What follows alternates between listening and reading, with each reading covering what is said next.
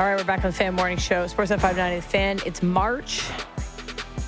The Maple Leafs went to see the boss, who are playing right now. But the real boss might just be Kyle Dubas.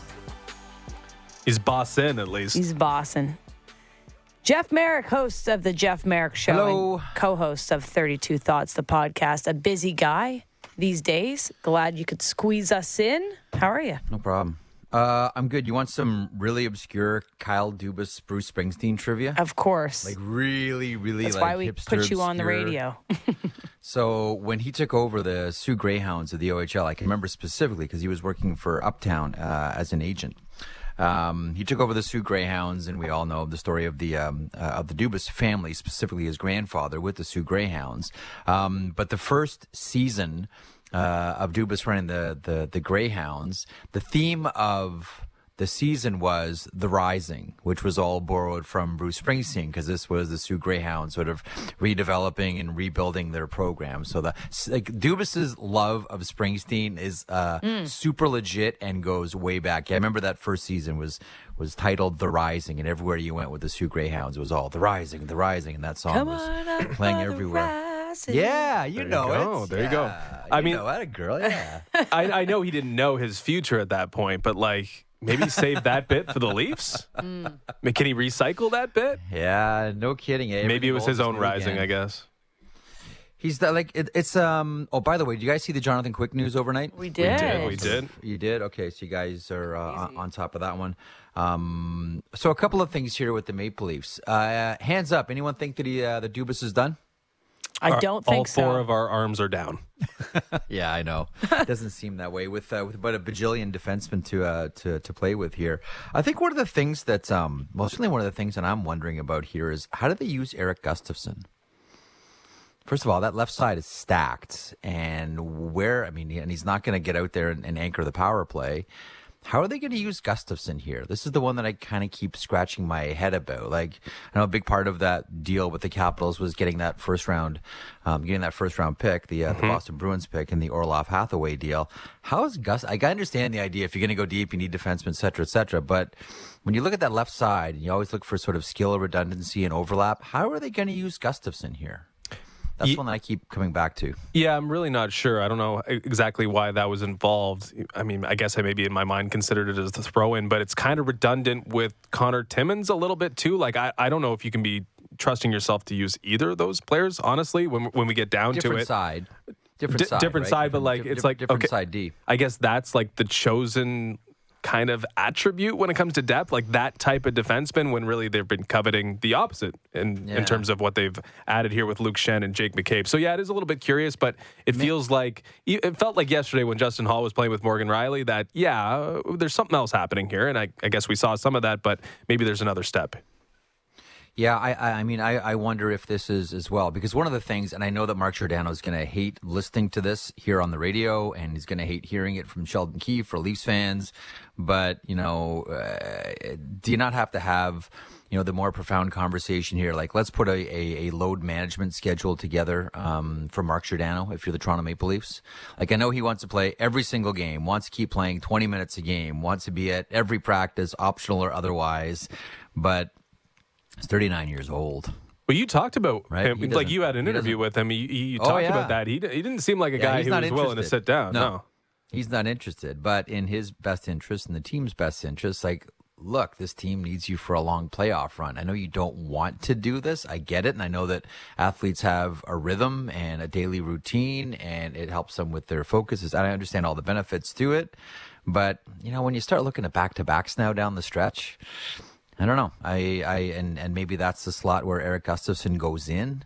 I don't know. The Gustafsson piece to this is a little bit, I don't know. Maybe I'm missing something. I just don't know where he fits specifically. Having said that, you have an offensively minded defenseman. If you need goals, you can certainly slide him in there. That's the one that's just a little bit curious for me. Well, they're running 9 deep now, which gives them flexibility in the regular season. It gives them flexibility, most importantly, in the postseason. But when you kind of like take the, not detached view, but you take the entire body of work from Kyle Dubas so far, and trying to make sense of it all and knowing that there might be a piece to come. You know, we're talking about 6 additions, and I've kind of discounted Eric Gustafsson as an addition, at least 5 that are going to be playing no matter what unless they're injured, and 6 in total here.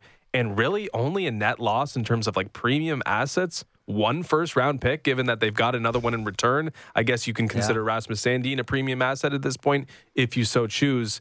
But I feel like this has been, these last 10, 11 days, Kyle Dubas' finest moment as the general manager of the Toronto Maple Leafs. Would you agree with that? Yeah, absolutely. And, you know, a couple of things with that. I'm glad you brought that up because I think it really does lead to an interesting conversation. We talk about general managers understanding the CBA and being able to work with the CBA and understanding the landscape and being able to, you know, take advantage take advantage of other teams and their situation. Like I look at what Dubas has done here with the Toronto Maple Leafs, and well, first off, the one thing that Dubas didn't have on his resume was the blockbuster. I think we talked about this a couple of weeks ago. Like the one thing that Dubas doesn't have, because, you know, whether it's signings and regular season success and 100 points and, you know, elite players and all, like he has all those things on his resume. These, like, if Kyle Dubas ever has to go to market to shop his wares, you know, he's checked a lot of boxes. The one box that hasn't been checked, you know, before the Ryan O'Reilly deal was the blockbuster trade. Was he able to pull something like that off? And the Ryan O'Reilly trade happens a couple of weeks ago. But now this is kind of like I don't want to call it masterclass because that's too much of a cliche, but he's really done a wonderful job here in showing how to maneuver within a very, and I know a lot of this rests on Brandon Pridham as well, because I always want to include him. I mean, around this time of year, your salary cap manager really does a lot of the heavy lifting here to make all these things work. But he's really kind of put on a clinic, hasn't he? I said Justin's used the word masterclass. I got masterclass 2 in there. to 3 I think it's times this masterclass. morning. You think It's masterclass? cliche. Here's what I like about it the most, Marek. Okay. The flexibility moving forward here. A little under $1 million when you activate Matt Murray. But Kyle Dubas has put the Leafs in a position where if anything else comes across their desk over the next 48 hours, they can do it. And think about the lengths that New York, the Rangers, have gone in order to get Patrick Kane in the lineup. Yeah, it was gift wrapped to them, 75% retained. There was no other option, and still they had to go through and jump through hoops to get to the point where they could add him to the roster. The Leafs, if anything comes across, if someone's dangling out there without a dance partner at the end, they can make that move. They can turn Kerfoot into an impact forward. They can turn Hall into an impact defenseman. They could turn Matt Murray into an impact goaltender.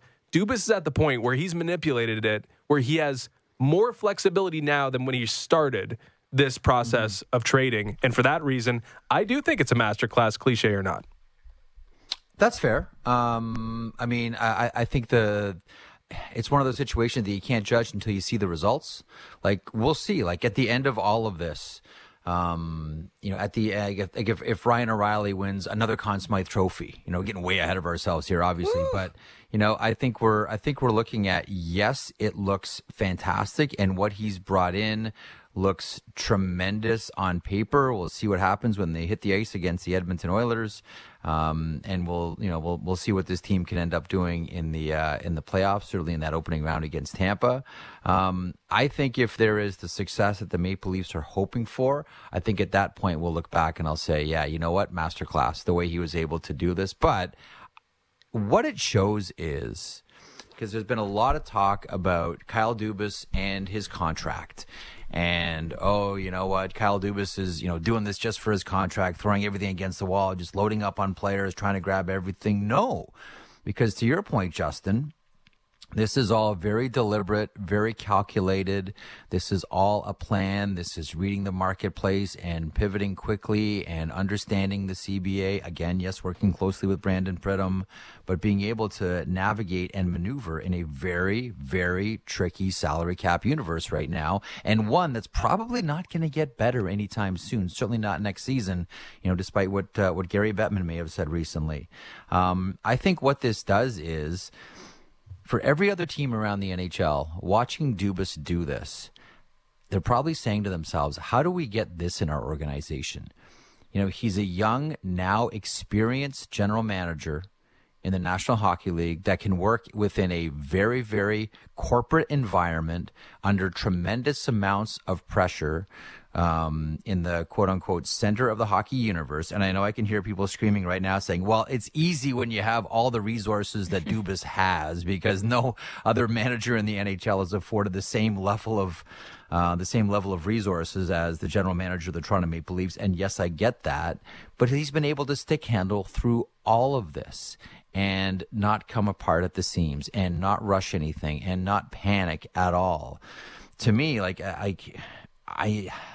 I still don't know if I'd call it Masterclass. I will warm to it because I like you. It's pretty impressive. And if the Maple Leafs are, despite whatever happens here at during the playoffs, if they're considering punting on Dubas, I mean, he'll be as unemployed for as long as he wants to. To me, this is great for the Dubas resume. Oh yeah. This is Dubas. This is like the young executive coming of age story. This isn't just, I'm going to trade a first round pick for Nick Foligno. We're going to cross our fingers. Like, this is really significant, serious, like legit veteran general manager stuff. As a lot of older general managers right now find themselves, trapped in salary cap hell and don't have the ability to maneuver themselves out because they're still married to an old system. Dubas is really demonstrating that he's one of the finest young GMs in this industry right now, and let go of him at your own peril. Let go of him at your own peril, even if they don't get out of the first round. That resume still has the gamble of two goaltenders that were unproven or proven in the past that were dealing with some question marks around this season, and they have 2 more days. Yeah. Is that something you see them maybe trying to find another fit for to make this more of a Masterclass trade deadline? I know that late last night we saw Korpisalo move off the table. Yeah. That trade was kind of shocking to many, but is there a way that they can continue to not only make the offense, the defense, and the goaltending better this trade deadline? I kind of thought that, I'm glad you brought up Korpisalo, Ailish, because I kind of thought that was going to be the maneuver because it seemed like a very Kyle Dubas thing to do. And first of all, I mean, he's been Korpisalo'd before. Go back to the bubble, and that was, the theme of this conversation is Masterclass. That was a goaltending Masterclass. I know we talk a lot about Bubble Demko with the Vancouver Canucks. Korpisalo in the bubble against the Toronto Maple Leafs was outstanding, and he's over the hip surgery. This is one of the reasons why I brought up Korpisalo, was it 3 weeks ago on Hockey Night? Just pointing out, what his numbers have been like going back to early December over the hip surgery, been one of the top goaltenders and goals saved above expected. He's someone who's a very quiet, smart decision pick right now for an NHL team.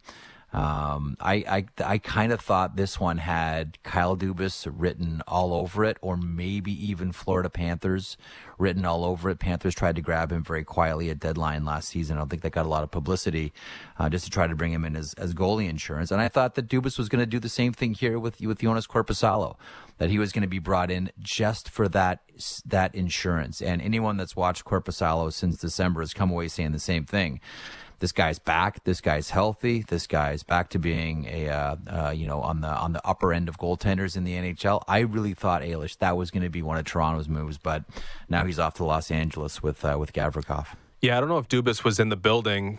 Few people were in the building for this, but I remember Korpisalo outdueling Vasilevsky in, I think it was a game 1 during the bubble at Scotiabank Arena. Oh, yeah. I think he made, 85 saves or something ridiculous. He's done it before in terms of outdueling Vasilevsky. Maybe there was the option for him to do it again. He's healthy. He's healthy now. Like, I always, whenever I see someone have hip surgery, player, goaltender, animal, vegetable, mineral, like whatever, like I always give them at least like a year, maybe a year and a half grace. Like I don't judge. Like hip surgery is just awful for players. I'm still 8 years into my recovery, Jeff. How you feeling, Ailish? Never the same. I'll tell you that. Like. So I always cut a lot of slack for players coming off of hip surgery, specifically goaltenders, considering how that part of the body is so important to what they do. Okay, so maybe Dubas has to look elsewhere if he wants to try and upgrade the goaltending position. But I think we can reflect and continue this conversation on Kyle Dubas. And I think what we saw, at least yesterday, was kind of a departure from what we maybe expected from Dubas, at least early on in his career. So Do you subscribe to the notion that he's changed, and in what ways do you think he's changed for the better over the course of his career with the Maple Leafs? I think this is, much like the team that he has, I think this is just a process of maturing. I really do. Like, who's ready for their first job in the NHL as general manager? I mean, really, I remember having this conversation with Brian Burke. I remember asking, like, were you ready for your first job as GM in Hartford? And he's like, no, of course I wasn't. Nobody is. He said, it's a great story, Justin. He said, I was going to make the Bobby Holik deal, and I picked up the phone to call, and then I got nervous and I hung up. And I picked up the phone again, and I got nervous and hung up, and there was no one else in the room. There was no one I could talk to. There was no one that I could, bounce ideas off of. And so I went for a walk, and I came back, and I picked up the phone again to make the deal, and I hung up the phone again. It's like, that's what you're like when you first start, no matter how much assistant general manager experience you have. I just think that we're seeing the maturing of a young executive. I think we're seeing the maturing of a general manager. I think that it's impossible not to sit in that chair and learn things along the way. As we all know, like Dubas is a big process guy, right? Like that's what he does, and that's how he thinks. And I think that he's someone who's more comfortable in his own skin and more comfortable with his decisions. Like, you remember the original Kyle Dubas that we all saw in Toronto? It was quick to, he was very much a player's general manager. He was someone that would accept and absorb blame in order to protect his players, not unlike a coach after a loss.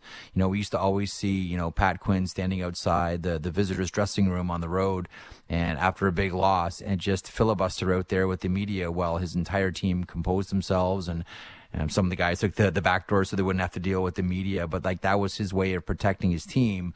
We saw Dubas do that, but as a general manager early. I think that Dubas, over the course of his career as a manager, is less that guy, and is turning more into, and I think it's an inevitability. I think you have to do it for your own self-preservation. Not that he's turning into a ruthless general manager, like whether it's Steve Yzerman and Julien Brisebois, these types of people, but I think he is becoming more cold, calculated. More of a traditional, this is just business, and this is like, not to say that he doesn't have empathy for players, but I think he's turning more into a cold, calculated general manager, and is worried less about mushy things like feelings. Justin, do you get that sense too? Yeah, definitely. I mean, I think one of the things, like Sandin is a Dubas guy, Sioux guy, one of his picks, a strong analytical profile. One of his guys. His first pick. And he's more willing to put up his hand. Yeah, we made a mistake here. Let's move on from it. Let's trim the fat. Let's make sure that I'm not clinging to what I thought I knew. And I do think that is progress.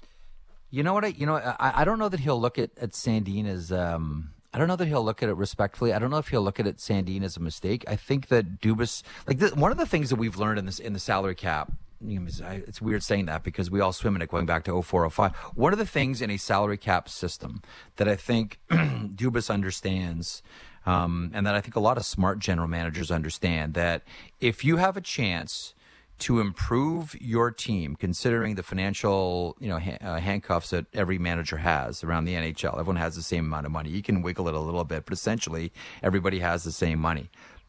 The one overriding philosophy that I think the successful managers follow is, if you have a chance to improve your team, even by a smidgen, even by a even by the tiniest amount, you have to do it. Yeah. Right? For the longest time, it was like, it's not much of an improvement. We're not going to do it. We like our guy. I think the smart managers are learning in the salary cap system, especially in the flat cap system. If you have a chance even to move your program forward an inch or an inch and a half, you do it. And I think that's what we saw with the Rasmus Sandin. That's what I'm talking about. Like, you remove all emotion and he's the first choice that I made. He's a Sioux guy and all that stuff. No. I have a chance to improve my team, move it forward an inch, I'm going to do it. That is the Dubas we see now. Yeah, not a mistake to draft him, but it would have been a mistake, an avoiding mistake, to not move him, to not improve by that inch. And I think the Leafs have improved by multiple inches here. Or emotionally hang on to it because he's quote-unquote your guy. Mm-hmm. In a salary cap world, there can't be any your guys. If you can improve by making a move, you got to do it. Okay. Sorry, go. We got to let you go, Marek. We're looking forward to all the content, all the conversation, 32 thoughts, trade deadline special on Friday. We're looking forward to it. This is turning out to be a tremendous deadline, and we appreciate you coming on and giving us insight. Get used to seeing the top of my head and my thumbs, and ditto for Elliot as David throws to us. Interesting. Although, this may be a tap dance day, man. Like, me and Elliot may have the easiest gig. Normally, that desk has the toughest job. Considering how everyone's going right now, it may be like, Kevin and David and Carolyn, those are the people they're going to have to really put on the show. You better here. bring more stories about Bruce Springsteen and Dubas. And the Rising. Yeah. There you go. Dubas should have held that for the Leafs, and you should have held that for Friday's show. Just do karaoke. You'll be good. That's good stuff. All right, Marek. Well, enjoy it. It's fun. More to come. Thanks so much for jumping on, and we'll chat Friday. That's Jeff Marek, host of the Jeff Marek Show and co-host of 32 Thoughts, the podcast. Big weeks, big week, big couple days for the likes of the insiders. Yeah, Friday will be interesting. Friday will be interesting. That's the day you bring a lot of fun antidote stories. I got this funny little and Marek's got side them. story. I agree with him on all counts of Dubas. I'm glad that we kind of hung on Dubas there with Marek. We got Jason Bukala later. We can talk about the actual players a little bit more with him. But I agree, win-win. He's done his job in my eyes, right? Done his job. You cannot take away from what he's done this week. And so if that leads to a playoff run, great. Beat Tampa Bay, slay the Dragon, great. Beat Boston, amazing. Whew. Maybe trip up against Boston, maybe you survive and you can see what Dubas did and how the process may be more important. Well, not more important than the result, let's be honest, but the process, you can weigh that against the result a little bit. But if it doesn't work out, he's right. He gets snatched up in seconds if Kyle Dubas is indeed a free agent at some point this summer. That's just the reality. So he did his job, he showed it, and everything else, or the other part of it, is that it was a demonstration for the other 31 teams that this is one of the most capable general managers in the league. You see other teams' failure to do things. You see Kenny Holland working tirelessly just to get Matthias Ekholm, and that's not just to get, but you did one thing. And you've been failing over and over and over again to get proper support for Connor McDavid and Leon Draisaitl. Lots of general managers make excuses. We've seen nothing but solutions for Kyle Dubas here in the last 10 days. And for that reason, it's impossible for the rest of the league to not take notice of it. I think it just adds a level of respect, too. He's a young guy. You have to earn your footing. We talked about this, I think it was last year around the trade deadline, or seeing other GMs make trades that you thought the Maple Leafs could be on as a dance partner. Maybe they just didn't have that level of appreciation for a young guy. I get it, but he's earned that more than 10 times over. And also, you didn't want to leave this end of the season with questions of what if. He put it all on the table. And you're not going to have any questions about, well, what if you did try that trade that we heard you rumored about, midway through the trade deadline, it could have been really good. Then somebody else pounced on it, and then you left with, well, it could have worked, actually. It could have worked, and now we don't have it. Last night's trade with the goaltender shuffle, that one will be interesting, because if they're left without an opportunity to improve the goaltending situation, and this is what happens in the playoffs, which would be just very negative Nancy perspective, it could happen, though. Then we look at, well, you did all these other things. You bolstered your blue line. You added to your bottom six. You really gave your team an entire facelift, but you're left with a question mark in net, and that was the undoing. Yeah, it is worth. It's back of the mind always goaltending, right? But this team is all in, and they got first round draft picks the next two years in 2023 and 2024. They are scheduled to choose in the first round, and they have added 6 players, maybe more.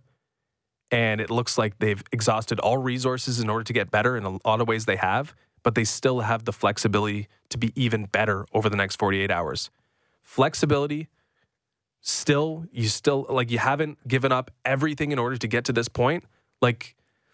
There are not many concessions being made here. Kyle Dubas has found a way to balance future present, aggressiveness, patience. All of this right now is working in his favor. You can't really say, hey, he did this, but this. There's no buts right now other than the goaltending. That's really the only but, and he still has 48 hours to potentially address that. Could be a big but. It's the biggest but. There's still some pretty good trade candidates on the market, though. So it's not like you shouldn't be tuning in Friday for the full day of coverage, wall to wall. But I don't know if you've heard of this guy, Jacob Chychrun. Oh, my God, if he doesn't go. What if he comes to play for the Maple Leafs? Think of everything. Patrick Kane has traded. Jonathan Quick, legends, movement, money being exchanged hands, third-party brokers, bankers, everyone involved except Jacob Chychrun, it seems. If he doesn't get moved, honestly, like, why wouldn't the Leafs? I mean, I guess the price is the price, but why not? It's funny. We had a good text in about this. The same guy, JD in St. Catharines. I can't help but play Sarah McLachlan's In the Arms of an Angel in my head, thinking about Jacob Chychrun looking to the sky for someone to rescue him. It truly is incredible that he's still there. It almost feels intentional now, which is pretty sad. So, yes, Jacob Chychrun available. Eric Carlson, probably not. John Klingberg, though. We brought him up yesterday. Matt Dumba, the Ghost from Arizona. Who else we got on this list? Oh, I heard Tyler Bertuzzi rumblings yesterday. Yeah, another loss for Detroit. Maybe they look to sell off. Maybe Yzerman gets real aggressive over the last couple days here. I don't know. There's still some buzz. I think Friday's going to be great. I think there's still more moves that we might see today and tomorrow. I still think we're in store for some entertainment still, I believe. Carolina hasn't done anything yet. Yeah, Carolina, hello. The West Coast has a pulse again. So Puljujärvi's not enough. No. Colorado hasn't done anything? Certainly not. So lots to come. 590-590, the text line's open. Send in your wake and rake picks. The Maple Leafs playing against the Edmonton Oilers tonight. A big battle of some superstars and some new faces in the lineup. That's at 8 p.m. tonight. Raptors off. They played last night against the Bulls. They'll play tomorrow against the Wizards and again Saturday against the Wizards.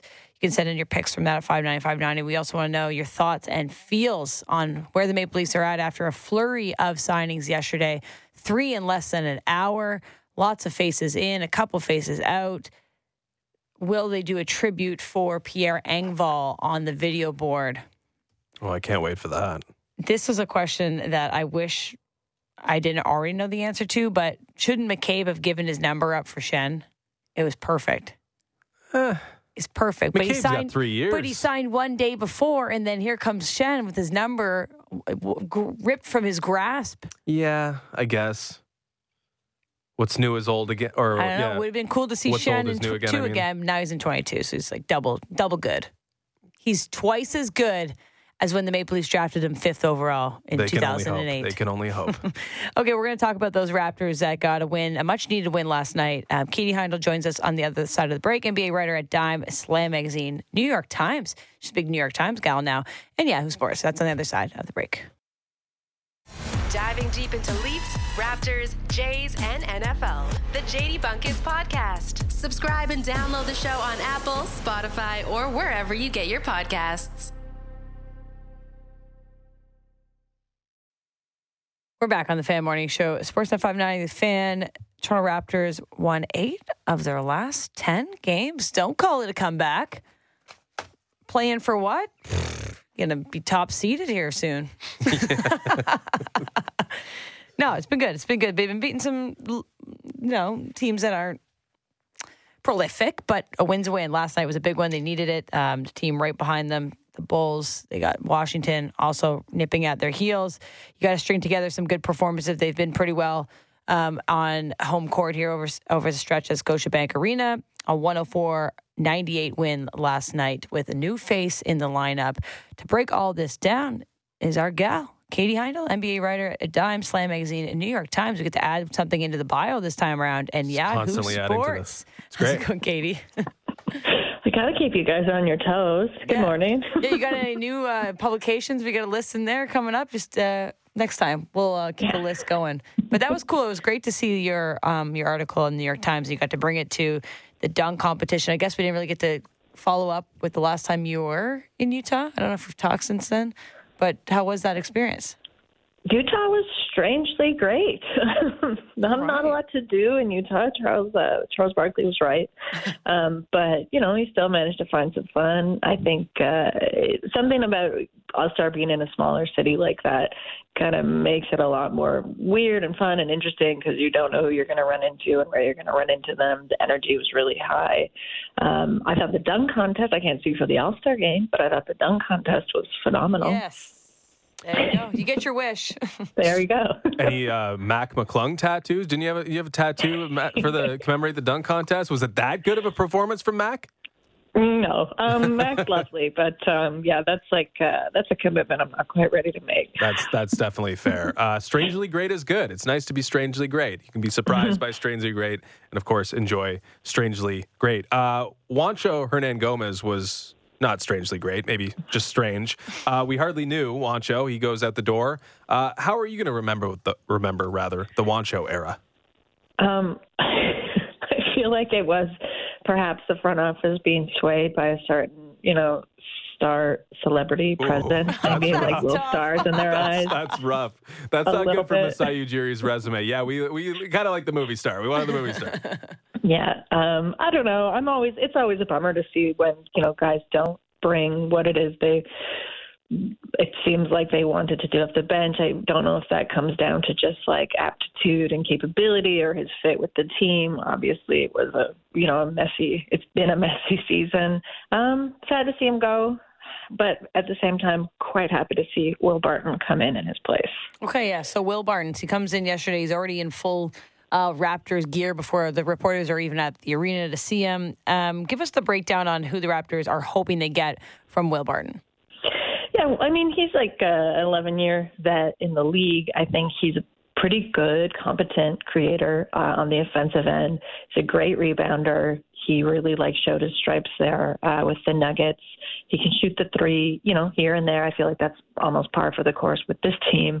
He's had playoff experience with the Nuggets, and I think what's more to me is that he was part of a very competitive, cooperative group with the Nuggets, and he does bring some experience and guidance I think that Toronto could use at this point. I do think it's a great pickup. I'm actually a little bit surprised that the Wizards let him go. That his numbers are pretty low for the season just because he was hardly getting played. But if you go back, not even 2 seasons back, I think at the heyday of the Nuggets, he was a really crucial part of that team. So I was happy to see him. I was kind of surprised to see him already on the floor. He didn't get a ton done. I think it was more to just get him in the mix. And it's funny that we're still at this point of experimenting with lineups, but that's just where we are and we should accept it. But he's a great presence and he just, seems like a very warm hearted guy. Warm-hearted is good. If Barton for Juancho is a small step towards optimization, and Pirtle is a pretty sizable step towards optimization, what should the reality or upshot be for this team? Is it gatekeeper? Is it premium gatekeeper? Can they do some damage? Where do you see them as it stands now? I like premium gatekeeper in this context.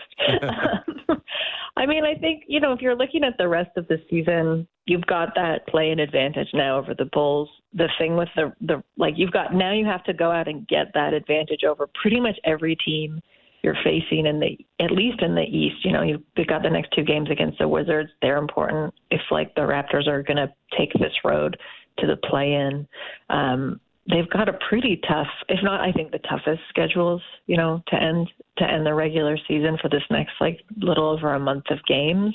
I think it's like what we talked about last time, which is it's just going to have to be a one-off basis. Every game you're going to have to play a little bit different, even when you've got a back-to-back against a team like the Wizards that can still sort of mess up your bigger picture. And if the bigger picture right now is the play-in, you've just got to optimize their team as best you can. I think the good news about that is last night was the first night we saw the whole team available, healthy, ready to play since the trade deadline. And you see, the benefits of that, maybe not on the shooting end, but more widely across the floor. But I think, again, when you've got tiebreakers with Pacers, Hawks, Wizards, it's going to come down to just like a bit of a scrap every game. So I don't think the rest of the season is going to be that pretty. But again, that's not what we had pretty much at any point of the season. So par for the course. Yeah, definitely a tough schedule down the stretch. Winnable games right in front of them. Hopefully, if you're going to be that premium gatekeeper, got to beat Washington. But Blake Murphy made a great point on the Raptors show with Will Liu yesterday. The Raptors closed the season with 3 straight games against Milwaukee and Boston.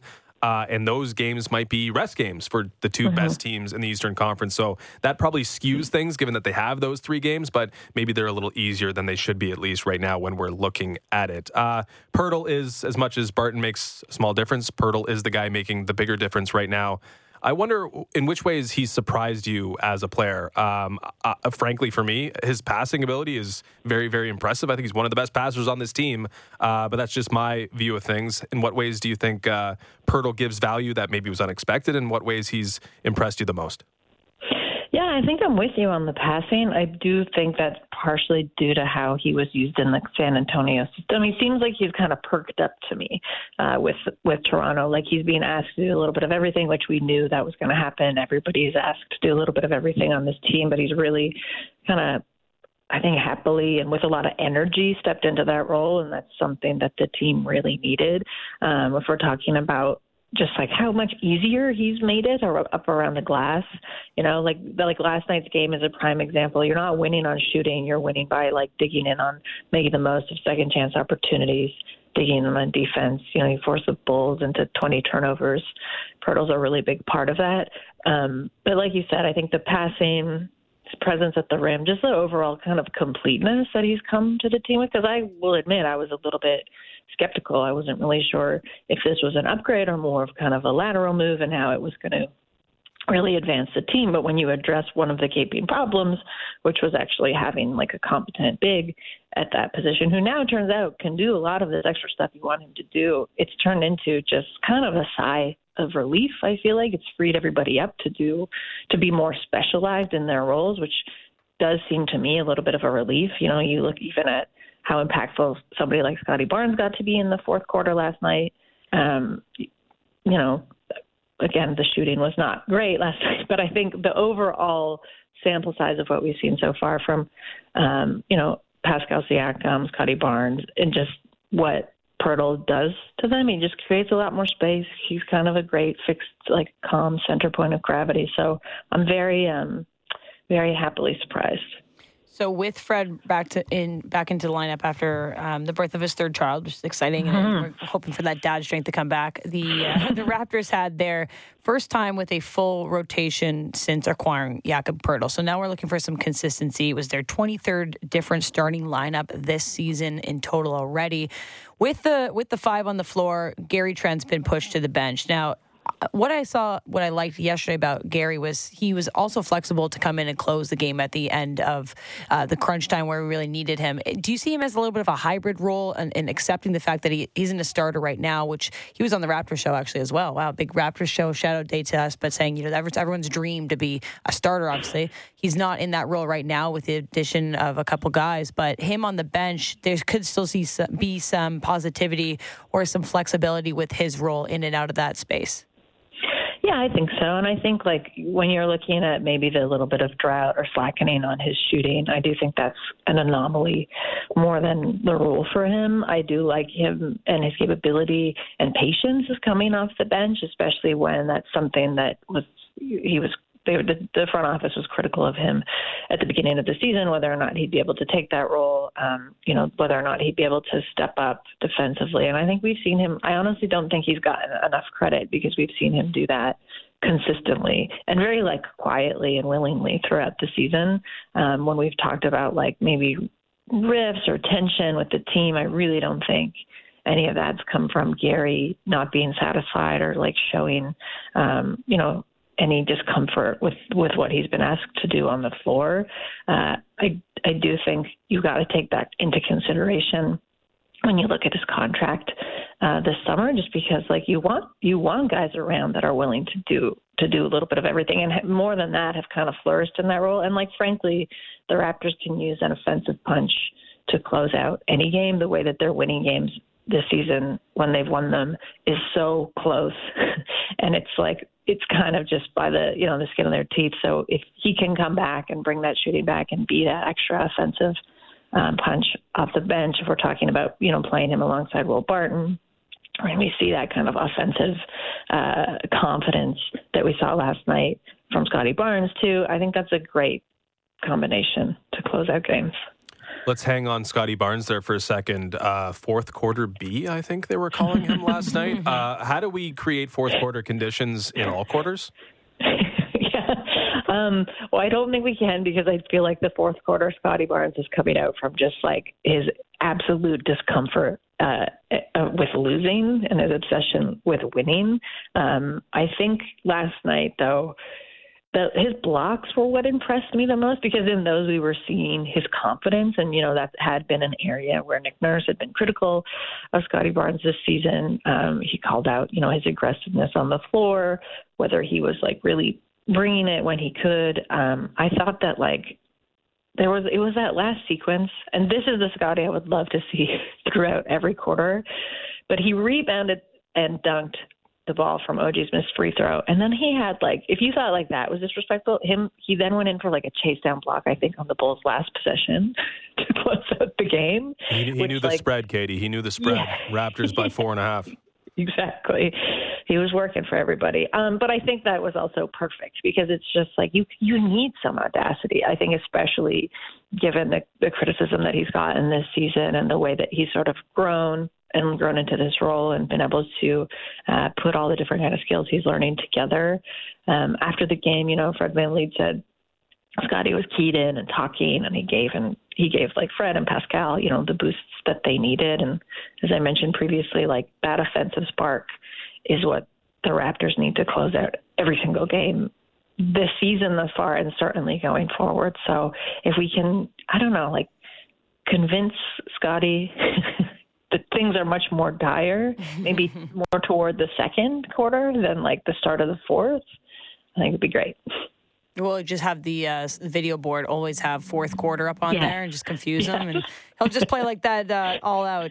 Okay, so OG had a little bit of a tough return from injury, a slow ramping up period. I'm hoping to put it in as that, because last night he did a great job at shutting down DeMar DeRozan, who obviously we know and love here in this city. And he was not an impact player at the level that he has been when he's come to play against the Raptors at Scotiabank Arena. OG making positive strides to being back in that, at least in that defensive realm of where we've put him and where he was in the trade deadline as one of the guys that the entire league has their eyes on. Mm-hmm. Mm-hmm. I think, I've seen some criticism of OG, but I don't really think this is a fair showing of at least thus far up to now. I think last night is probably a more fair showing of how he plays and how we know him as a player. That dunk on DeMar DeRozan, I think, punctuates that perfectly, though that is a little bit wrenching for you as a Toronto and DeMar fan, and then kind of watching OG kind of rise up over him. But I think there's some clarity, obviously, for any player whose name is brought up over and over and over again in a trade deadline situation.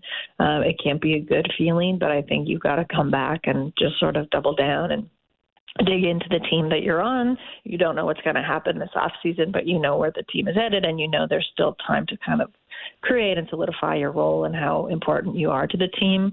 I think just OG's capabilities on the offensive end too, but defensively, I think that's where his bread and butter is. So if he knows the shots aren't falling, or if he's not such a great creator, or he's a little bit in a bind offensively like he was last night, he can at least fall back on that.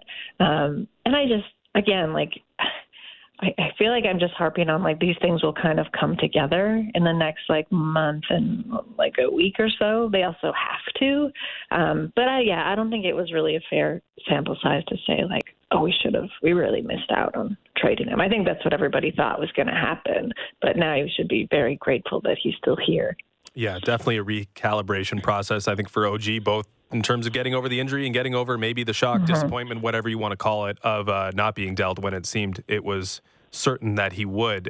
If he does recapture that rhythm, it might leave Precious Achiuwa as really the only one that Jakob Poeltl seems to not have a positive influence on. We were talking about the conditions for Scotty Barnes' fourth quarter being the best for him. What are the best conditions for Precious Achiuwa to be an impact player for this team? I think Precious' role is kind of interesting because we've seen him thus far more of like a mercenary kind of player. We haven't really seen him in a firm part of the rotation. Nick Nurse just kind of slots him in where he needs him, and he's been able and willing to do that. He was injured for a good chunk of the season, so we didn't get to see that as much. I don't think Precious is I really don't think this roster right now is too crowded.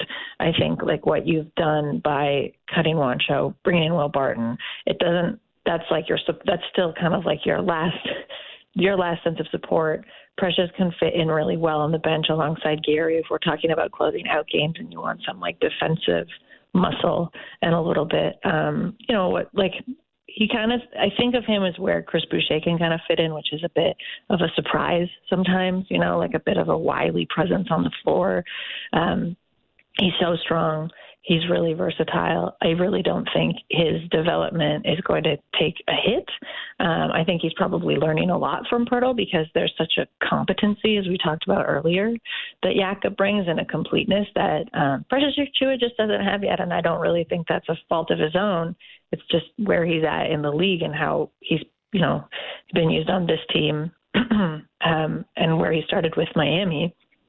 So I think this is just, again, something he'll grow into a larger role. And if he has to take a backseat, that's fine too. Your Substack is called Basketball Feelings, and I wonder what the basketball feelings are with DeMar DeRozan when he rolls through town. They're always high. They're always up. I have to say I was a little bit bummed out last night when the big cut to – wasn't able to make it to the game last night, but there was a camera cut to DeMar kind of storming off the floor quite quickly. Sad. Yeah, and going into that visitor's locker room. I think that still must be so weird for him to just make a beeline, not down, to go against your habit and be like, oh, right, that's not where I go. I go down here. I take this long, lonely walk into the visitor's locker room. But beyond that, and I hope that was just kind of an anomaly, because I think one of the best things about seeing DeMar DeRozan back in Toronto is just how comfortable and happy and genuinely at home he seems to be when he's here. He's saying hi to not just media and team staff, but arena staff, all the people, the support staff, all the people that he's known for so many years. He really just does seem like a fully, just very, very comfortable with himself in a way that I don't think he was when he left Toronto for the reasons that he was sent out of Toronto. It's a bummer that the Bulls are playing as they are this season. Again, I think that's kind of an anomaly, just the way that injuries have hit them. But it's always great to see DeMar back. Yeah, and I think that video that cut to him storming out, that's the competitive DeMar DeRozan that wants to win and holds himself to a high standard. And I think probably last night wasn't as satisfied with his showing at Scotiabank Arena. But you're right, that smile, the way that he brings a lot of joy to Raptors fans that are never gonna get over the DeRozan love that they have for him, and understandably so. So it's great to see him back here at home, and it's good that the Raptors got the win, though. So it's a win-win for everyone, except for DeMar. Except for sweet DeMar, but yeah. Well, Katie, appreciate you joining us this morning. We'll chat with you in a couple weeks. Great to break it down, and of course, you can catch Katie, an NBA writer at Dime, Slam Magazine, New York Times, and Yahoo Sports. We'll talk to you soon. Thanks so much for having me, guys. Of course. It's Katie. Katie Heindl, Basketball Feelings. A couple of those. One of our favorites, I'm speaking for the both of us, but one of our favorites is Katie Heindl. She does have the tattoo commemorating the dunk competition. Maybe something for our text line, maybe something for you. If you had to have a fandom tattoo, you don't have to. I'm not holding your feet to the fire here. But what comes to mind? I don't know. That's a tough one. It's a bridge you'd never cross. I bet there's some bad ones in the text line, though. Someone's got a gritty tattoo. I guarantee someone has a gritty tattoo. Or a gritty like a Flyers gritty tattoo? That one. Oh, I thought you meant just a gritty. It's both. It's a gritty tattoo. By design, it is both. That's a fun question. $5.90 for that. For more, your Wake and Rake picks tonight. Maple Leafs on the road to start a West Coast Canadian road trip against the Oilers. Tomorrow against the Flames, a day off between the Canucks all in the next little stretch with some new faces in the lineup, some new faces on the other side of the ice for the Edmonton Oilers. So we're going to break all of that down with Jason Bukala on the other side, former director of amateur scouting with the Florida Panthers and a current Sportsnet writer and analyst. He's got a great breakdown of the crazy Tuesday afternoon that the Maple Leafs had. You can find that at sportsnet.ca now if you want to do a little pre-interview reading what the Maple Leafs get in a wild and crazy 3-trade afternoon. That's at sportsnet.ca. You can catch that there. And we'll chat with them, break it all down on the other side of the break on the Fan Morning Show.